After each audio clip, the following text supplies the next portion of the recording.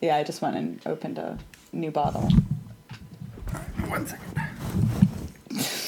He's pulling it out of his backpack. No, I have to like move things around.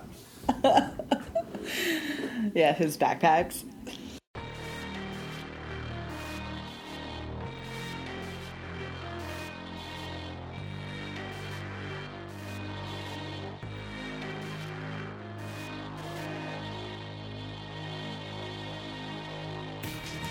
Welcome to another episode of Podjiba, the Pajiba Television Podcast. I'm Pajiba comedy editor Dan Hamamura. With me, as always, our Pajiba TV editor Tori Preston. Hello, Dan. Hello, Tori, and the scat man himself, Dustin Rolls. Hello, Dan. I meant it's actually a typo. I meant to say the Scat Man, and I'll tell you why. That popped in my head. Mm-hmm. We have I'm going to say it quietly so it doesn't go off. We have an Alexa, and earlier today we said play Minneapolis Public Radio because we wanted to hear what was going on after the trial. Mm-hmm. Right. And every single time we said play Minneapolis Public Radio, it played the Scatman song. And it was like, what is going on? Very different mood, Alexa. Very different mood. Did you try saying seriously play Minneapolis Public Radio? Because I hear that will get some sort of response. Maybe. So to the rest of you, try asking your thing to play Minneapolis Public Radio and see what happens. I don't know if it was just ours that does that or if it's like a whole thing.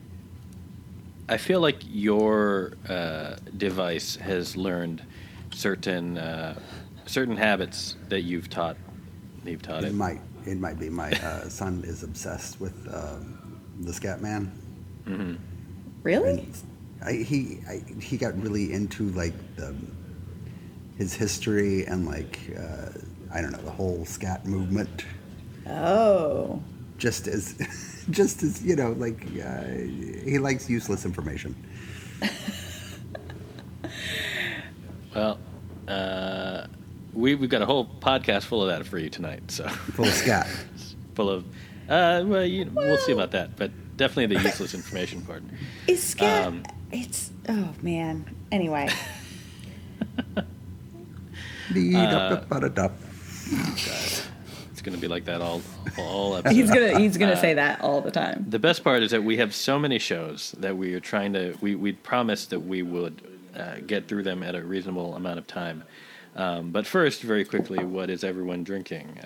Dustin, since you went to refill, what's the second bottle? When I refilled, I finished off that margarita. Like I bought one of those giant, I think it's like a gallon of margarita. What? But where? You know, I don't know, at the grocery store. You know, you get the pre-mixed margarita mix. A gallon of it? It's a ton, yeah. And wow. I think this is my third podcast in a row, and yeah, I finally finished it. But it doesn't have the alcohol in it, so it's like mix and then you mix it. No, it has the mix with it. It has the tequila in it, yeah. Wait, you finished a gallon of margarita in 3 nights? I guess so. Wow. I'm impressed. Sounds like a lot. Yeah, it does, right? Maybe not. Yeah. It's like 2 big glasses each night. Yeah, but you're talking like pint glasses, right? Yeah, oh yeah. Yeah. Oh, there you go. Well, congratulations, Dustin. Thank you. Finishing your margarita. Tori, what about you? I finished a bottle of one wine that I had a little bit left of, and now I've moved on to Apothic Inferno, the whiskey barrel one. I found a bottle of it, and I was like, all right, I'll do that again. But I will say, for a while, I had, as you guys may remember, I had the tequila and whiskey, and I was drinking I had a good month or so of just liquors. And then I was buying like mixers for it and everything like that. And I have decided I need to go back to wine. I need to stop having bottles of tequila and whiskey in my house. Because when they're there, you're just like, I should just have one. I should just have another glass. It's fine though. That's not how. Part of how you get a magical whiskey cabinet, Tori, is that you don't actually drink it most of the time. No, that's true. Oh, well, then I should stop leaving it on the counter and put it back in a cabinet, right? Is that... That does help. Okay. I feel like I can have like a little vodka or a little liquor, but if it's a bottle of wine, I just open it and I drink the whole thing. Oh. No, I can have like a glass of wine and put it away. I cannot. But when I'm like, when I'm adding like fancy soda and putting a lime in it and like making a whole cocktail and I'm like, this is delicious. And then I keep topping it off. I keep like, I'm just gonna add a little bit more. It's like anyway. you eat cereal and you have milk left, so you got to add more cereal, and then you need more milk, and then you eat more cereal, and then there's still milk left, so you add, and it keeps going. I get it. As for me, still not drinking because it is still light out in this time zone. But next week it'll be back, so don't worry. Yeah, so many shows to get to. No time for transitions. The first one is apparently we're talking about Kung Fu again. Yeah. I don't. Yeah, let's talk about Kung Fu. It's a wonderful show. We don't have a title for this segment. I'm going to call it Kung Fu Corner. Okay, Kung Fu Corner. Yes. Tori's Kung Fu Corner. We're going to do it every week, Dan. Every single week. Even though you don't watch it, apparently. It's too bad. It's just they're I didn't. You know what? I will say this. I don't know that I watched it or not. I won't comment, but I can't comment on whether I've watched it or not. That's vague. That's nice. That's weird, but okay. Anyway, I'm not sure if you're aware, Dan, because you won't talk about it, but the second episode aired last week, and it was a pretty standard second episode, but while watching it was the first episode that my husband watched with me.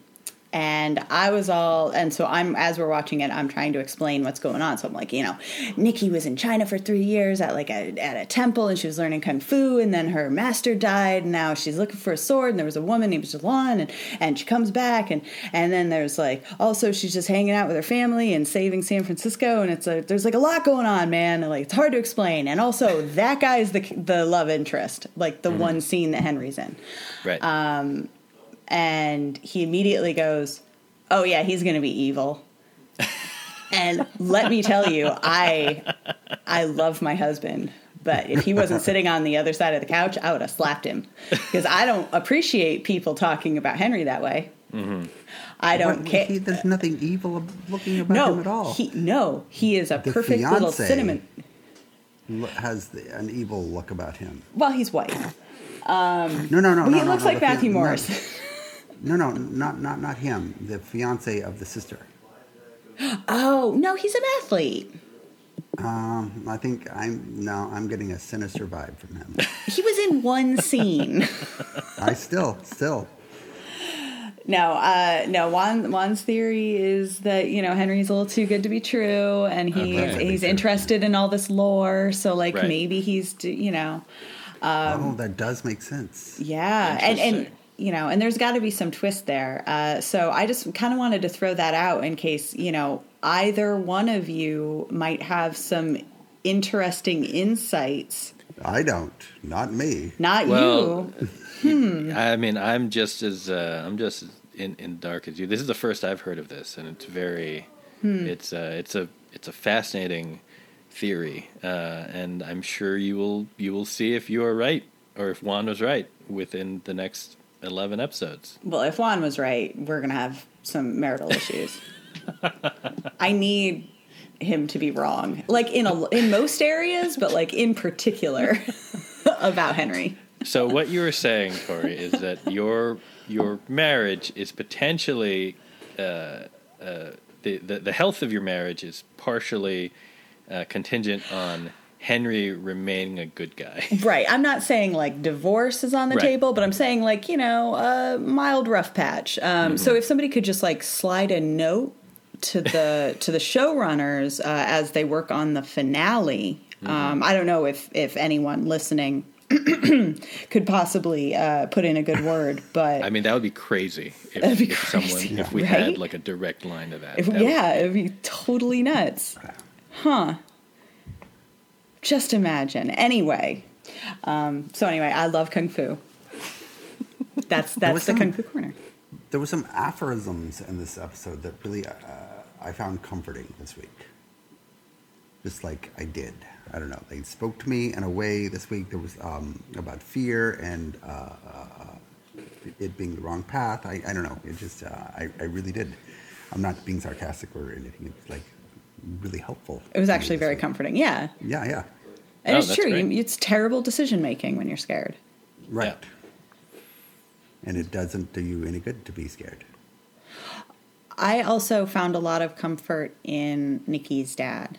Just being there. Yeah, always. Yeah. Just being incredibly sweet. I like how you root for Nikki almost all the time, except when she hurts her dad's feelings. Because then you're like, you are a fucking monster.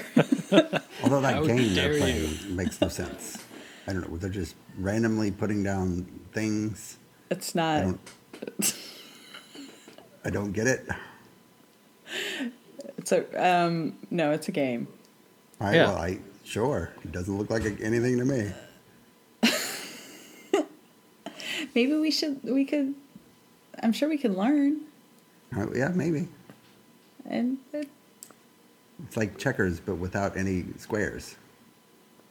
Well, I think it was just you didn't really see a good shot of the board, but there is. There are squares. It's more like intersecting lines. I think you put them on points. Yeah. Yeah, it's like I see. where the lines intersect are points. It looked very complicated, and the fact that it takes days to play. Well, lots of games do. Risk, probably. I don't know. I never finished Risk. I played Settlers on of the iPad. Catan. I love Catan. Catan is the best. It can take quite a while. It's just like that, only you've got some points Right. on a board. You just put. Wow, Dustin. Wow. Anyway, that's probably enough for Kung Fu. All right. On the CW Wednesday nights at 8 p.m. 8, I think. and for free the day after on the CW app. There will be commercials, website. although, to be 6 fair, commercial breaks. but the commercials are mostly for Kung Fu. That was weird. That was totally great. weird. I was like, what? It was really relaxing. It was like you get to see, like, it was a nice refresher from the pilot and, like, some scenes for what's coming up. And, yeah.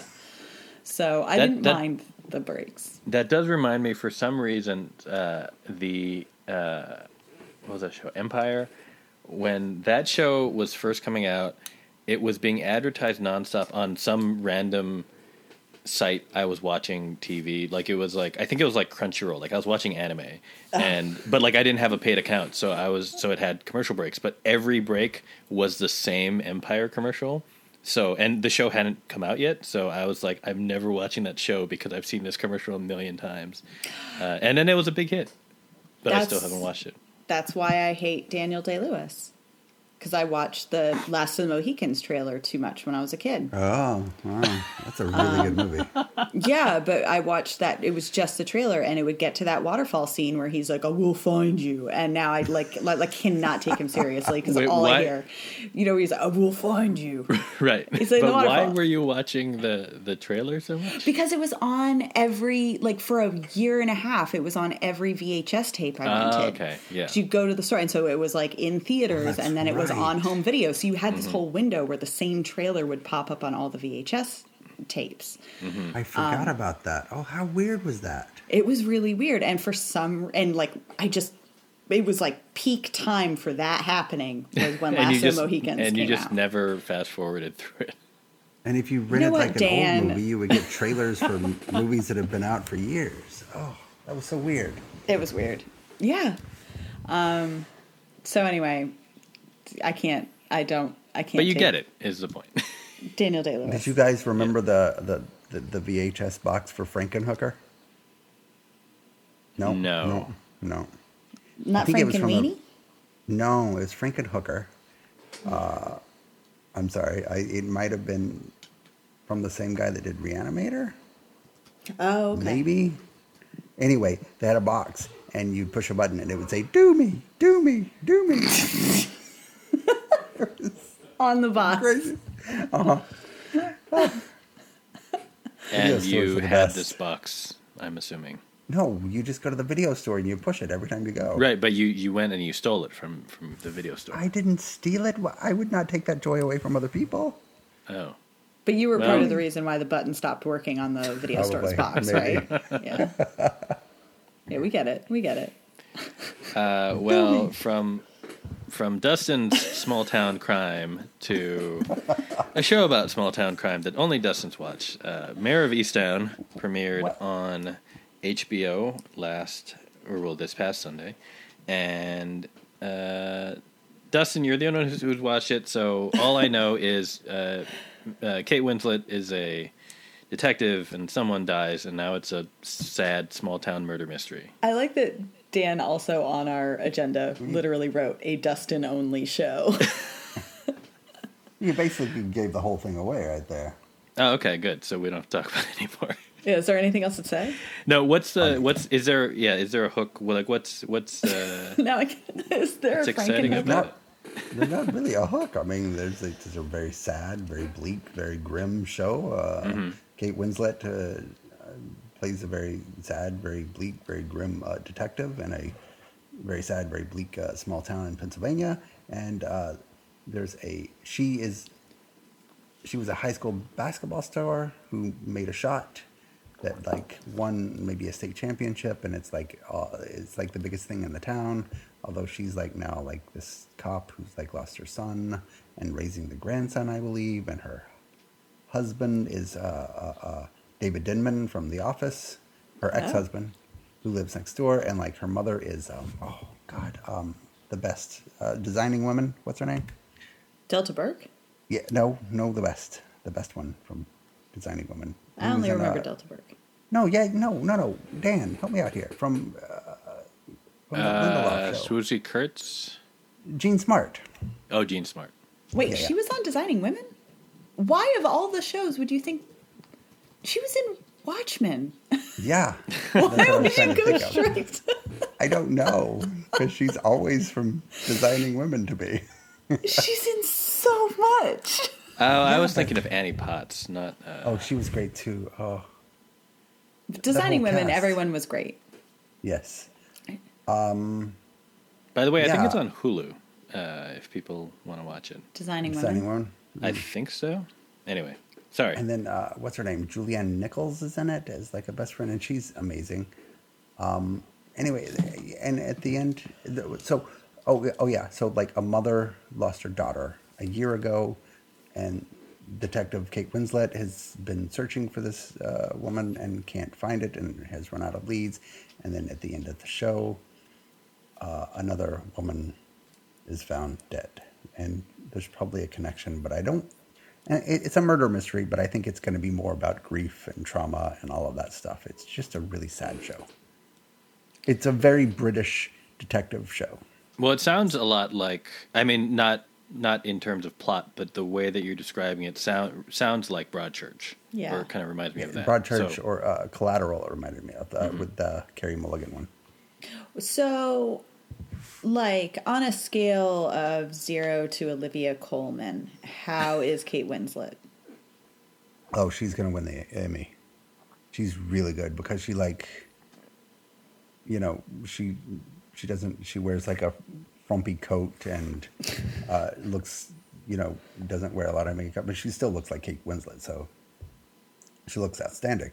But still, she's just like just beat down and like you could just feel all the baggage of 25 years on her shoulders. She's really good, but not like Olivia Colman good. Well, Olivia Colman in what? In literally anything, but especially Broadchurch. I think she's up there with Olivia Colman in Broadchurch. I honestly do. Winslet's really good. And this is not a typical Winslet role. Yeah. So you're saying watch it? No, I'm not. No recommendations. It's a really good show, and I will continue to watch it. But if you don't want to see something bleak and grim and that will make you feel terrible, then don't watch it. Well, Right. I was sort of curious because I heard Evan Peters is going to join, but also I really It's going like. to be next week. I Yeah, really he'll- like this being a Dustin only show, like Manifest. Sure, but Evan Peters is not going to convince you to come in, is it?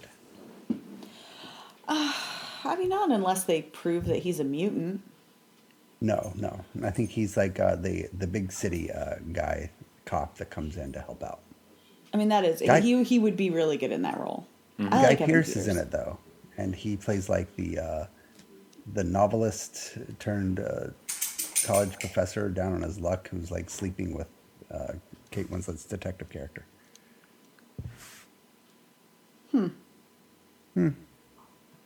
It's good. I mean, it's going to win all the awards, and that's what it's designed to do. It's very much like Sharp Objects, although I think hopefully much better because Sharp Objects kind of lost the plot there. Yeah. Well, I hope you continue to tell us what happens. Well, I'll check back in on the finale. I don't think I want to burden you with it every week. Speaking of finales. Ooh. Oh, thank you, Tori. Transition. Well done. So, Made for Love ended last week with its final 2 episodes. So they kind of blasted through all the episodes in 3 weeks. And I really enjoyed the show. Some of the choices were a little odd. But the main thing to know is that Hazel succeeded in getting a divorce from Byron. Byron turns out not to be his real name. But in their like final face-to-face like conversation, he clues her into the fact that her dad has cancer, which we all knew. The show was telegraphing it so hard the entire time, and Hazel like didn't figure it out. So I feel bad because I didn't figure it out either. I should have. Well, I mean, Ray Romano's like, I won't always be around, kid. It's like, you're dying. Well, but he said that, right? Someone called him out on it earlier, wasn't it? Yeah, but unlike the nun? 7th episode. Yeah, the nun did. Was it that not late? Until, I thought it was the pretty finale. I swear we learned it earlier. Anyway, sorry, continue. Sorry, I didn't mean to cut you off. No. But anyway, so she finds out, and so the deal that Byron makes is essentially like, we have all the medical staff in the hub. We can move your dad to the hub and save his life. Right. But you have to come back too. So she gets a divorce, but then ends up basically doing to her dad what was done to her, which is just she removes his agency. She like drugs him, has him carted off, and then put into a cube that simulates his home. Right. So he doesn't realize he's in the hub, and he's living out his days in the hub. Right. And Hazel is now stuck there too. So I don't really know what that says, and I don't know if there's going to be another season. I feel like that says we want another season. I would like another season. I think I would too. Yeah. Ray Romano is wonderful. Right. I really want to see how his relationship works out with his girlfriend. Well, with his doll. But I also really appreciated sort of Byron still was a very two-dimensional character, but there was something, the like tiny baby steps of growth that he had in the finale that Hazel pushed him toward, and when he had an awkward orgasm in a diner, just that was amazing. It was such a good scene. No touching. It was not like sex. It was just a very repressed man having a spontaneous orgasm in a diner. It happens. It happens. So I'm just very fascinated by his character and the fact that like something in him draws him to Hazel. But I'm not sure. I feel like the show had a lot to say about relationships, and I think it did say quite a bit about what a healthy relationship should be by showing all the things that it shouldn't be. But I also don't feel like the finale really wrapped it all up. So I hope it gets more. The finale felt like I think you're right that that final twist feels very much like where could season 2 go? And if it was the end, it's a backslide. Like that's just it's a very sad way to end. Yeah. But yeah, overall, I mean, I still really liked it. I like Kristen Milioti as a lead. She's super fun to watch. And I didn't mind that Byron was relatively two-dimensional because of that, I think. Yeah. Because I was thinking about that, and I was thinking, like, oh, he has this interesting backstory, and, like, part of me thought, oh, it would be fun to get to explore that. But then, you know, doing that would mean taking away from her story in a way that I don't think would have been, you know, like I don't think I'm glad that they made the choice that they made, right, to really center it around her. But I think they sort of addressed it in an interesting way in that in the diner scene, when they kind of they kind of are able to verbalize like what the issue is between them, and it's that and it was just a really good kind of way to pin the show, which was like Byron was afraid of being vulnerable in any way, right? Not just with her, but like in life, right? But it meant that in the relationship, she was the one who had to be vulnerable. She was the only one with any vulnerability, right? And so like his two-dimensionality is sort of explained by that. It's like, yeah, you're not going to get any depth because he's never risking anything of himself. Right. And so he's suddenly more interesting when, you know, oddly, when he's having a weird spontaneous orgasm in a diner, because it's the first moment of vulnerability he's allowed. Right. There was also, I still was, throughout the show, even through like the finale, there were still like moments where I was trying to figure out the tone would jump in ways that I enjoyed, but every once like when it got kind of goofy with its humor, then I would be like, oh, that's weird, and like I'm enjoying this moment, but it feels like it's like all of a sudden it feels like a comedy, or like a broader comedy than the rest of the show, and then it kind of jumps every back moment with Dan Beckadal. Is that how you say his name? Bacadal? I don't know. Close enough. Anyway. Yeah.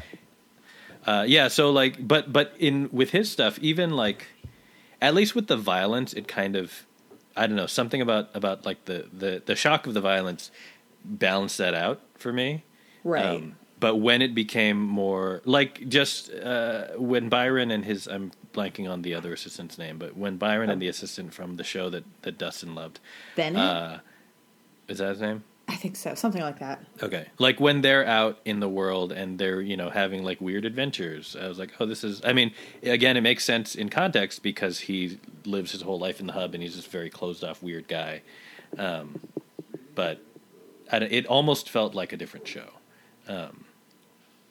Yeah, well, and part of that was just because I think, like the show is most comfortable when it's focused on Hazel. Right. And it needed to show you what was going on with Byron, but it always felt very jarring. Mm-hmm. And part of that was it's a shift of tone, because it's like fish out of water as opposed to like just existential crisis. Right. But I don't know. But I would agree that it definitely jumped all over. But overall, would watch season 2 if there's a season 2. Definitely. I would like there to be a season 2. Please don't let it end. Not many people are talking about it, so I don't know. I know. And I haven't read the book that it's based on, so I don't know. Oh, I didn't even know it was based on a book. Yeah, it's based on, I think a graphic novel. So, I don't know how it ends. Me neither. But, anyway, Made for Love. It's all there now on HBO Max for you to watch if you want to watch the whole thing.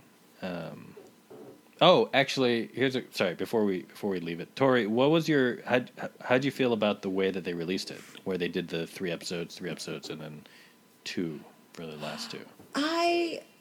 So I liked it because I feel like it's a show that benefits from kind of, like, I don't need to binge a whole season, but I liked having a couple of episodes at a time. Yeah. To consume, because you get involved, and they're fairly short, and so I didn't mind it. I do worry, and I know it's not the first time that HBO Max has released a show that way, but it very much feels like a sign, a lack of confidence, or like that they're not invested in it, because you're not building it up. Same thing with Flight Attendant, right? And so that's why I'm like, it probably isn't that, because they did it with Search Party, they've done it with other shows, right?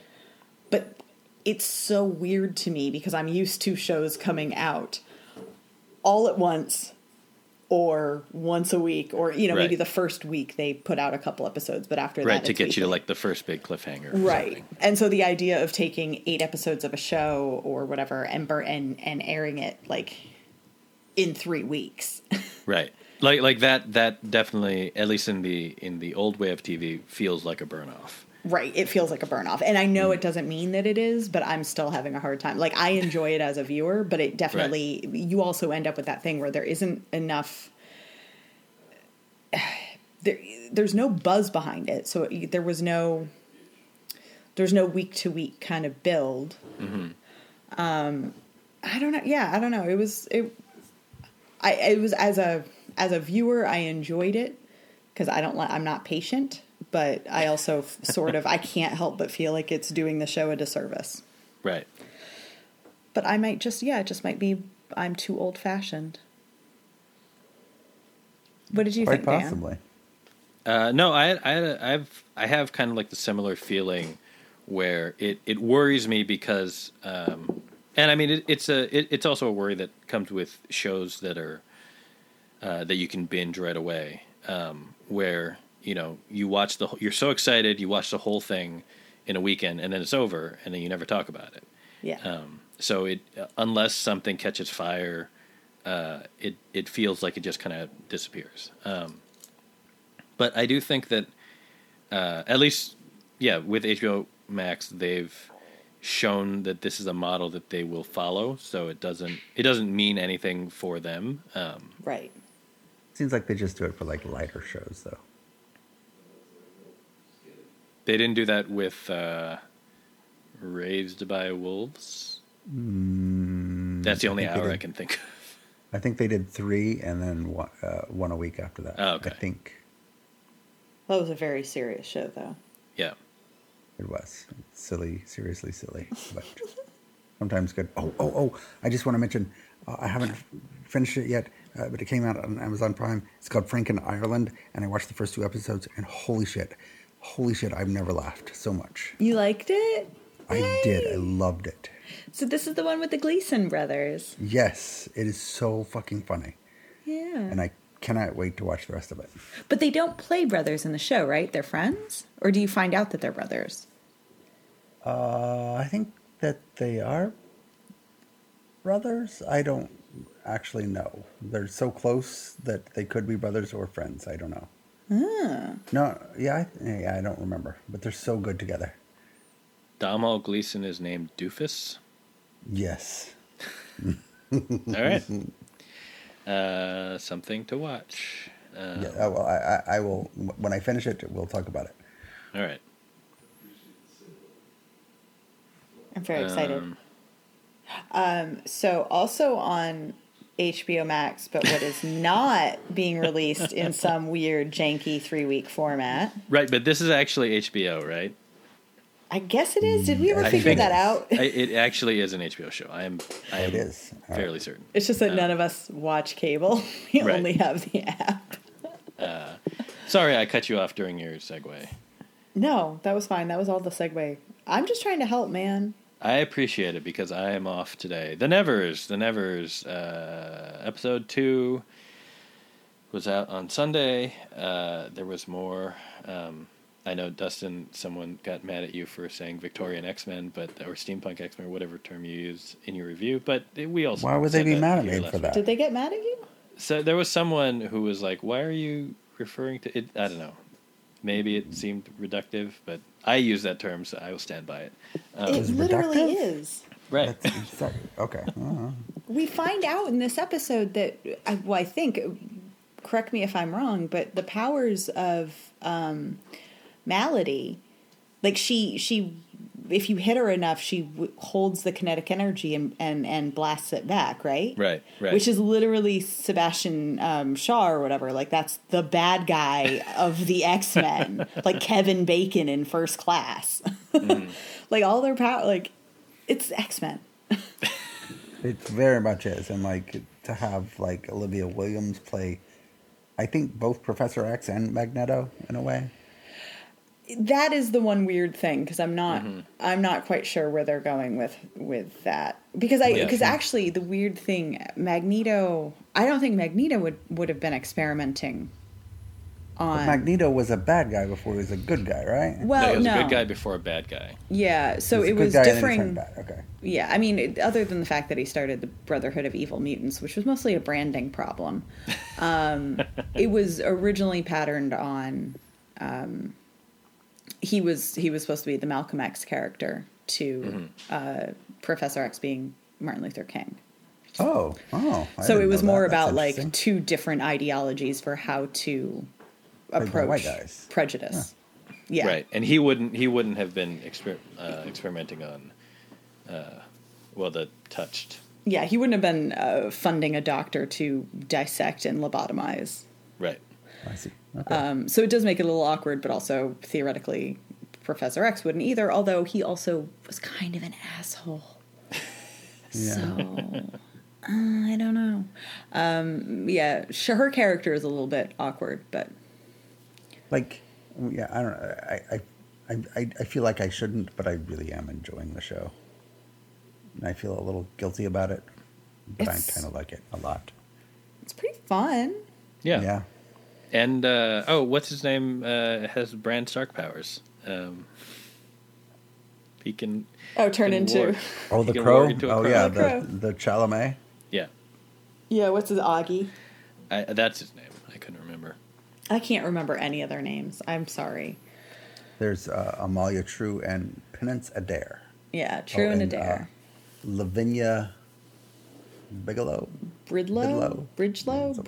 Yeah. Terrible names, just the worst. Hugo Swan. Oh my God. Okay, no, that name is amazing. I love him. I love him. Yeah. I'm enjoying it, but I don't know. The names are hard to remember, and I don't think it's a great show, but I am really enjoying it. It's like, it's a breezy hour. It is Penny Dreadful if they were doing the X-Men instead of Gothic horror. Yes, absolutely. And I'm fine with that. Me too. I did miss Nick Frost this week. Yeah, he's always a good addition. But so we find out there's another bad guy. What are the big reveals? Wait, who is the other bad guy? Well, Lavinia. Lavinia, right. Yeah. Sorry. And the other big reveal is that Amalia is like Molly, and she knew Malady, who was Sarah, and they have a history together.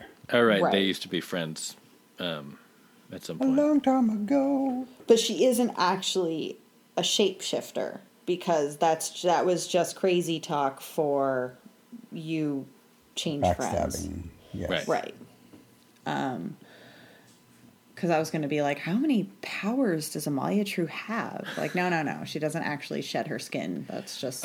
one thing I was curious about in this episode, this is just a plot thing, but in the big climax where they do the Joker thing with the, who are you going to save? Which one? Blah, blah, blah. And I was thinking, like, is this Dark Knight? And Victorian Dark Knight. It's all comics. Don't worry about it.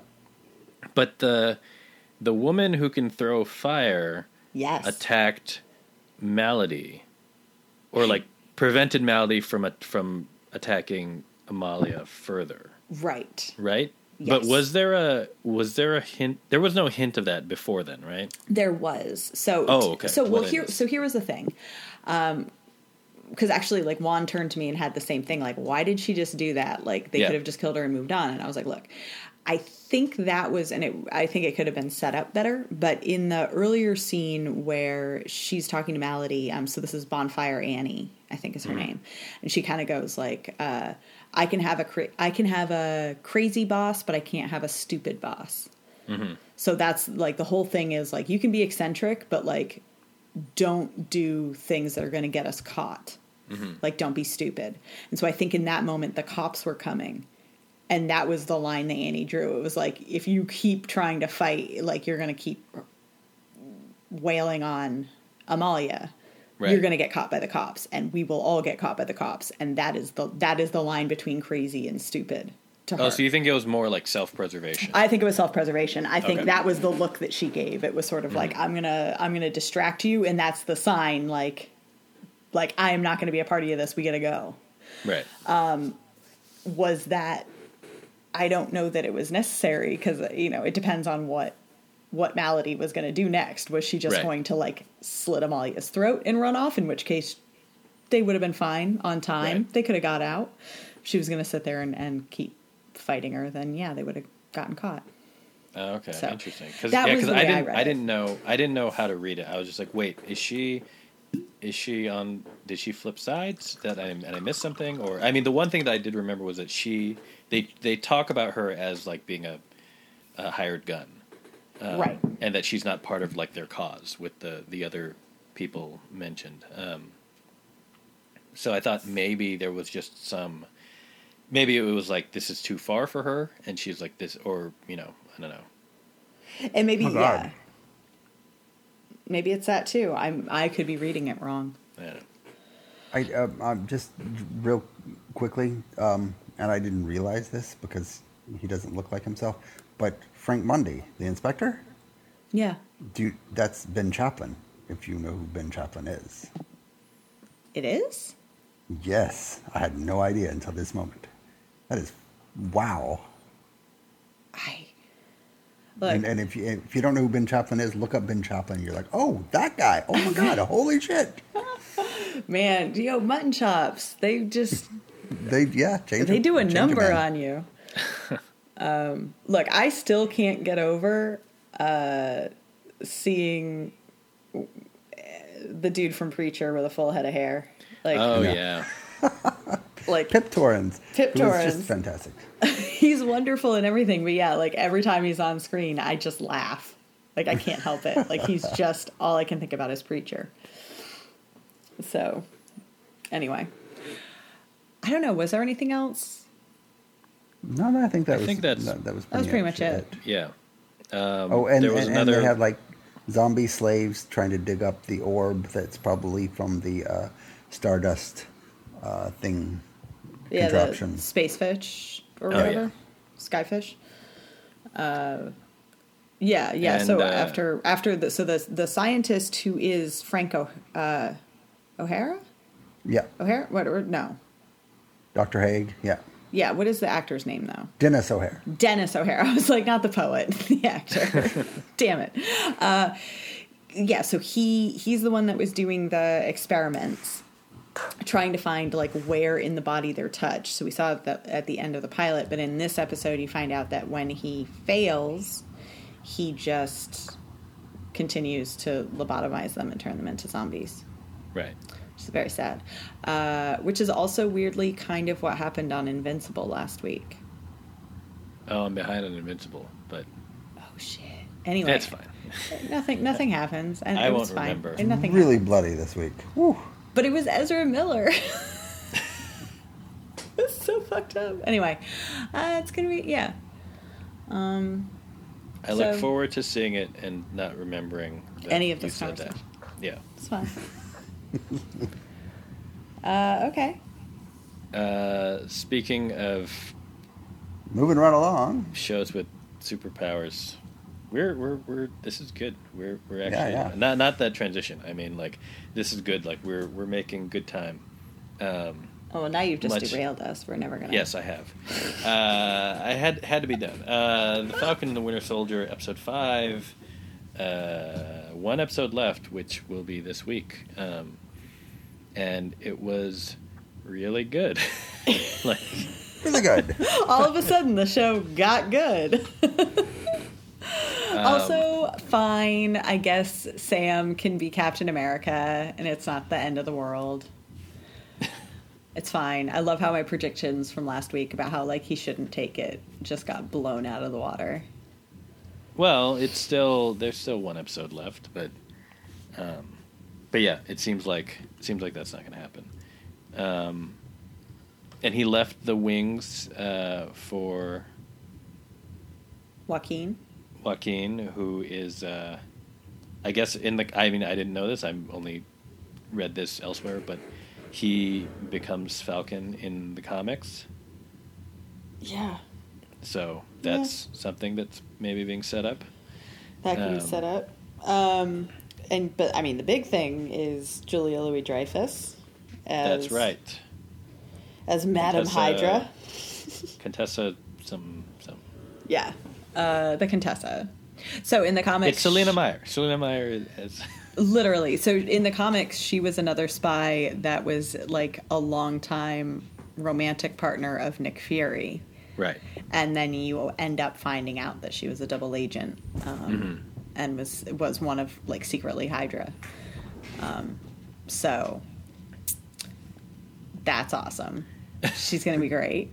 I'm really excited that she's there. Do you think that she will play into that new Marvel series with Emilia Clarke? She might. Yeah. So they've been casting for Secret Invasion.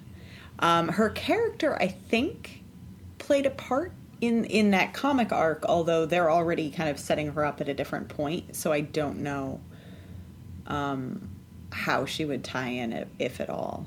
Mm-hmm. It just feels like what the MCU phase, they're going into 4, but it feels like phase 3 is sort of playing out on Disney Plus, and then like they're going, phase 4 is in theaters. Well, I question that because I do think it's all tied in, because I do think that it depends on what phase 4 really is about. And I do think it's about the changeover of heroes, and that's happening on the Disney Plus shows as well. Right. Because every single movie that's going to be coming is essentially introducing, it seems like introducing new heroes or handing over the reins, like passing it along. So, like, they're basically, they have to set up what their next big, like, arc is going to be. Mm-hmm. I'm more interested in the fact that Secret Invasion is being done as a TV series, because that, to me, would be another Infinity War level crossover event. Right. Oh. Because that was a huge event in the comics that crossed every title. Because you basically find out that a bunch of heroes that you've been reading had been aliens the whole time. Ooh. But I think that also is indicative of the fact that the comics, in the comics, the Skrulls were much more the villain, like much more clear cut. Like they were also looking for a home, but they weren't ever really, like, you weren't totally sympathetic to them the way that they were, like, they were introduced, and like the twist in Captain Marvel is that they aren't the enemy, they're actually sympathetic. So I'm wondering if, like, the way that plays out is the reason why it's, like, you know, going to be a TV show, because maybe they're not the problem. I don't know, man. But yeah, it's like in the comics, it's like they kidnap a bunch of heroes, and so like they have been taken off world and replaced, and so like a ship crashes and it's all these heroes come out, but from that, like, they haven't been on Earth for like a year or two, so they have no idea what's been going on. And so like all the love lives were like, you know, people have gotten married, but now like they had married a Skrull, so like the hero comes back and is like, what? Or, you know, it's drama. Right. It's high drama. Right. But that's Secret Invasion. That's not. Yeah, that's coming up. That's not. That's not Falcon and Winter Soldier. It's fascinating.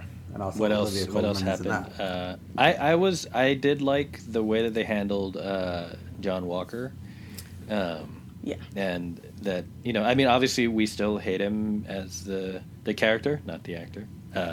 But I mean, just the, you know, the way that he does have, you know, he has a point when he's like, this is what I was trained to do. And like, now you're cutting me off because, you know, because it looks bad, basically. So it makes sense why he is, why he's turning into evil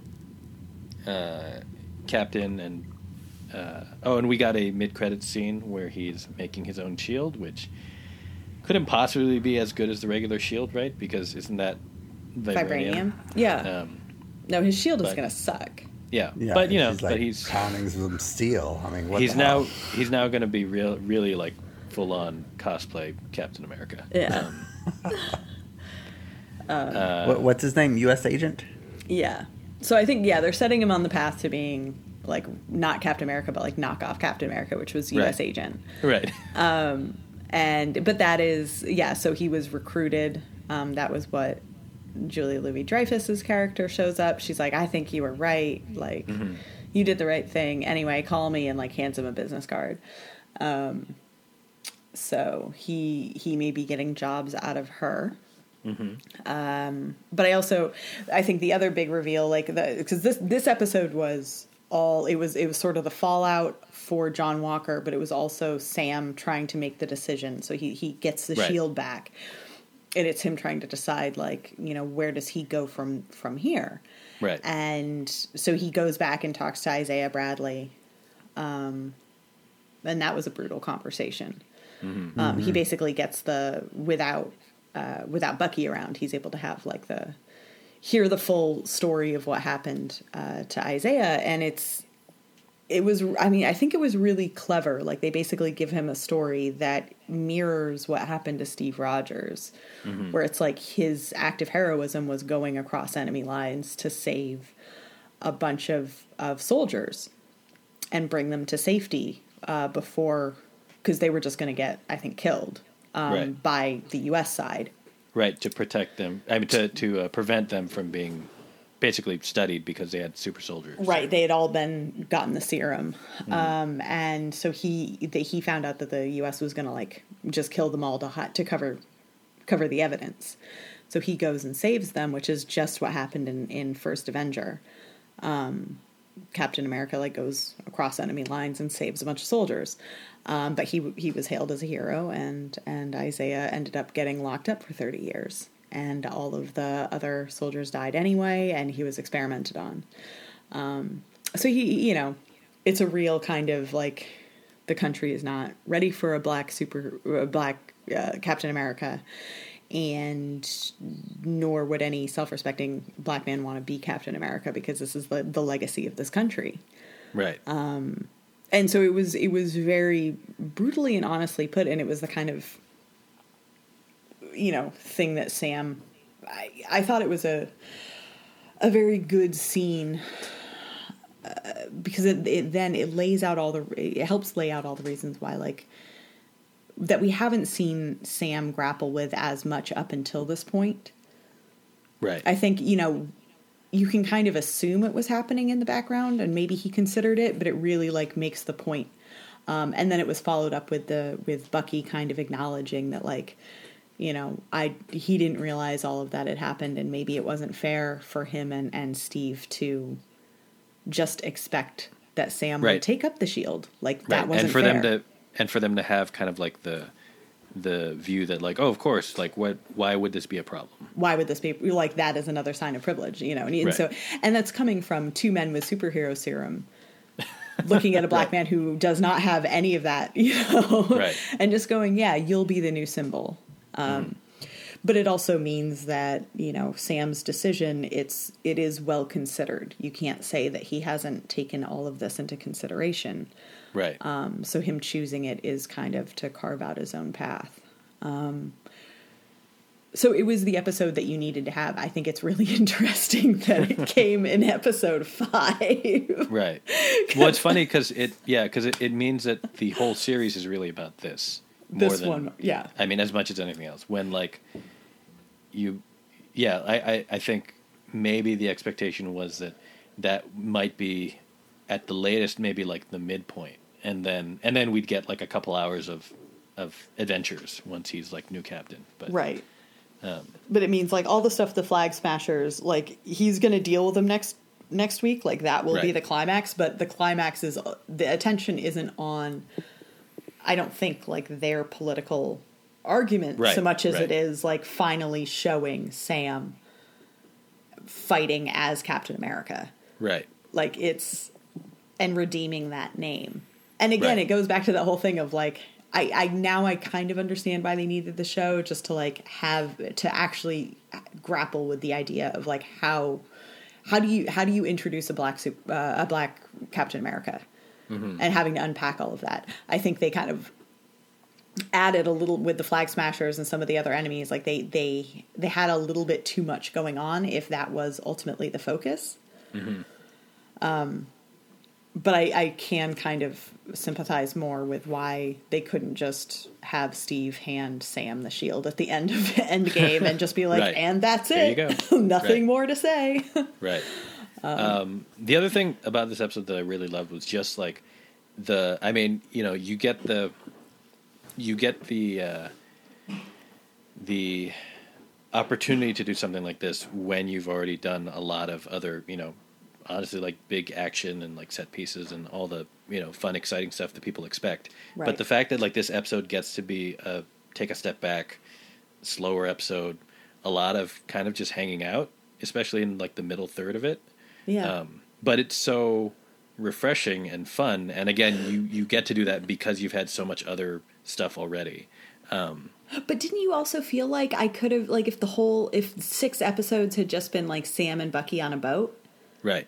Oh, I mean, of course, but it is still a Marvel show, and it's still in this universe, and they have to punch somebody. But like, the two of them, like when they had that big conversation between Sam and Bucky, it's them like throwing the shield as practice. Like they're basically having a catch. Like that's literally what that scene is. Yeah. And it's so good. But I also appreciate that the question is never really whether Bucky could be Captain America. Right. Like he's keeping up. Like he can obviously use the shield too. Right. But that's never really considered. Right. It's never been like, why am I not? Right. Captain? It's not a competition. Right. Which is nice. Huh. Dustin, what did you think? Did you have any questions? I liked it a lot. I like that the MCU is tackling race in a way that I would not have expected. I don't know what the finale will be about, because the Flag Smashers seem sort of like I don't know. They don't seem that significant anymore. Yeah. I mean, I like the what's her face from Rogue One, but yeah, they don't. There's not a lot of weight. I would much prefer it be a face off with a U.S. agent at this point. Yeah. Well, but he's still gonna. I mean, he'll be there in some form. I'm sure he'll show up. Yeah. I think it is tricky. Like I think it almost needed to be 2 shows. Like you need the storyline delving into the actual impacts of the snap and like the return of everyone after 5 years. Because I like that they kind of nod to the fact that like this wasn't an easy reintegration. Like this screwed up some like serious geopolitical stuff. Right. But you're not getting any real depth on that, and it's a disservice to the. I mean, the Flag Smashers end up seeming fairly shallow. I mean, just kind of childish. Whereas, and yeah, like you're saying, it's not the actors. Like it's they just yeah. That is part of the bummer, because that storyline felt like it could be. I think you're right that like in another show or in a show with in a different show that could be highlighted in a way that. You'd really feel, even though, you're obviously going to root for your heroes, you would feel conflicted, or more conflicted about it. But, here at the point that we're at, it's really just like, well, there's going to be people getting punched. Yeah. And because the few times that they've had like the kind of confrontations, and really tried to like stack the ideologies against each other, the only conflict was like Sam going, yeah, I agree with you, but you just need to not kill people. Right. And so it really kind of deflated Like, I thought it was going to be a bigger thing. And then when they had that conversation, and that was, like, basically what he came down on. And I was like, I mean, you're not wrong, but that just deflates all of this buildup. Right. It makes it seem... Okay. Is it a dumb question to ask what's in that suitcase? Oh, I think it's going to be... Oh, the one from Wakanda? At the end of the episode that he opened up, but I think it's his new... I think it's supposed to be his new outfit, like his new costume. Yeah. Oh, okay. And I don't know... I'm blanking on who wrote this, but it was in some recap I read that because it's Wakandan, it can have the technology of like the force absorbing thing like Black Panther's suit. So that's how he can become Captain America without super serum. Without the serum, yeah. Yeah. Which makes a lot of sense. Yeah. I see. Also, do we care who the power broker is anymore? Is that a thing still? So I've heard a couple theories. It is a thing, and they will have to reveal it. And so some people are wondering, although I think it's not, if it's Sharon Carter. Because she's definitely kind of sketchy, but it doesn't seem like she's that sketchy. Right. It could be Julia Louis-Dreyfus. But the other theory is that it's William Hurt, who was General Thunderbolt Ross. So he hasn't been in the show yet, but he's the one who was forcing the Avengers to sign the Sokovia Accords, and he's the one from Incredible Hulk. So, because again, in the comics, he ends up, because they what do they say? Aren't they taking somebody to the raft? They're taking. In the comics? No. In the show, they're taking Zemo. Oh, right. So they're taking Zemo to the raft. So the raft is like... This like a prison? Right. So remember in Civil War, Dan wouldn't.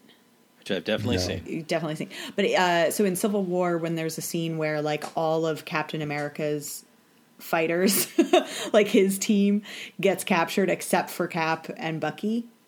So it's like Hawkeye and Wanda, like everyone gets captured and they're sent to the raft, and then Tony breaks them out. I remember that. Yeah. Right. So the raft is supposed to be sort of the Rikers for superheroes, or for superpowered villains. But it's kind of like in the water, underwater, so it would be harder to escape from. So when they say they're sending Zemo to the raft, I think the idea is that if the power broker is Thunderbolt Ross, he may be forming his own team. He could get Zemo from there and possibly other villains, and he would be forming his own alternate team of Avengers, which is something that happens in the comics, where it's a bunch of villains who change their identity enough to pass as superheroes until all the superheroes realize, like, oh shit, you're Baron Zemo. Like, you're not. So that, yeah, there's a theory that maybe they bring back William Hurt for that. Oh, okay.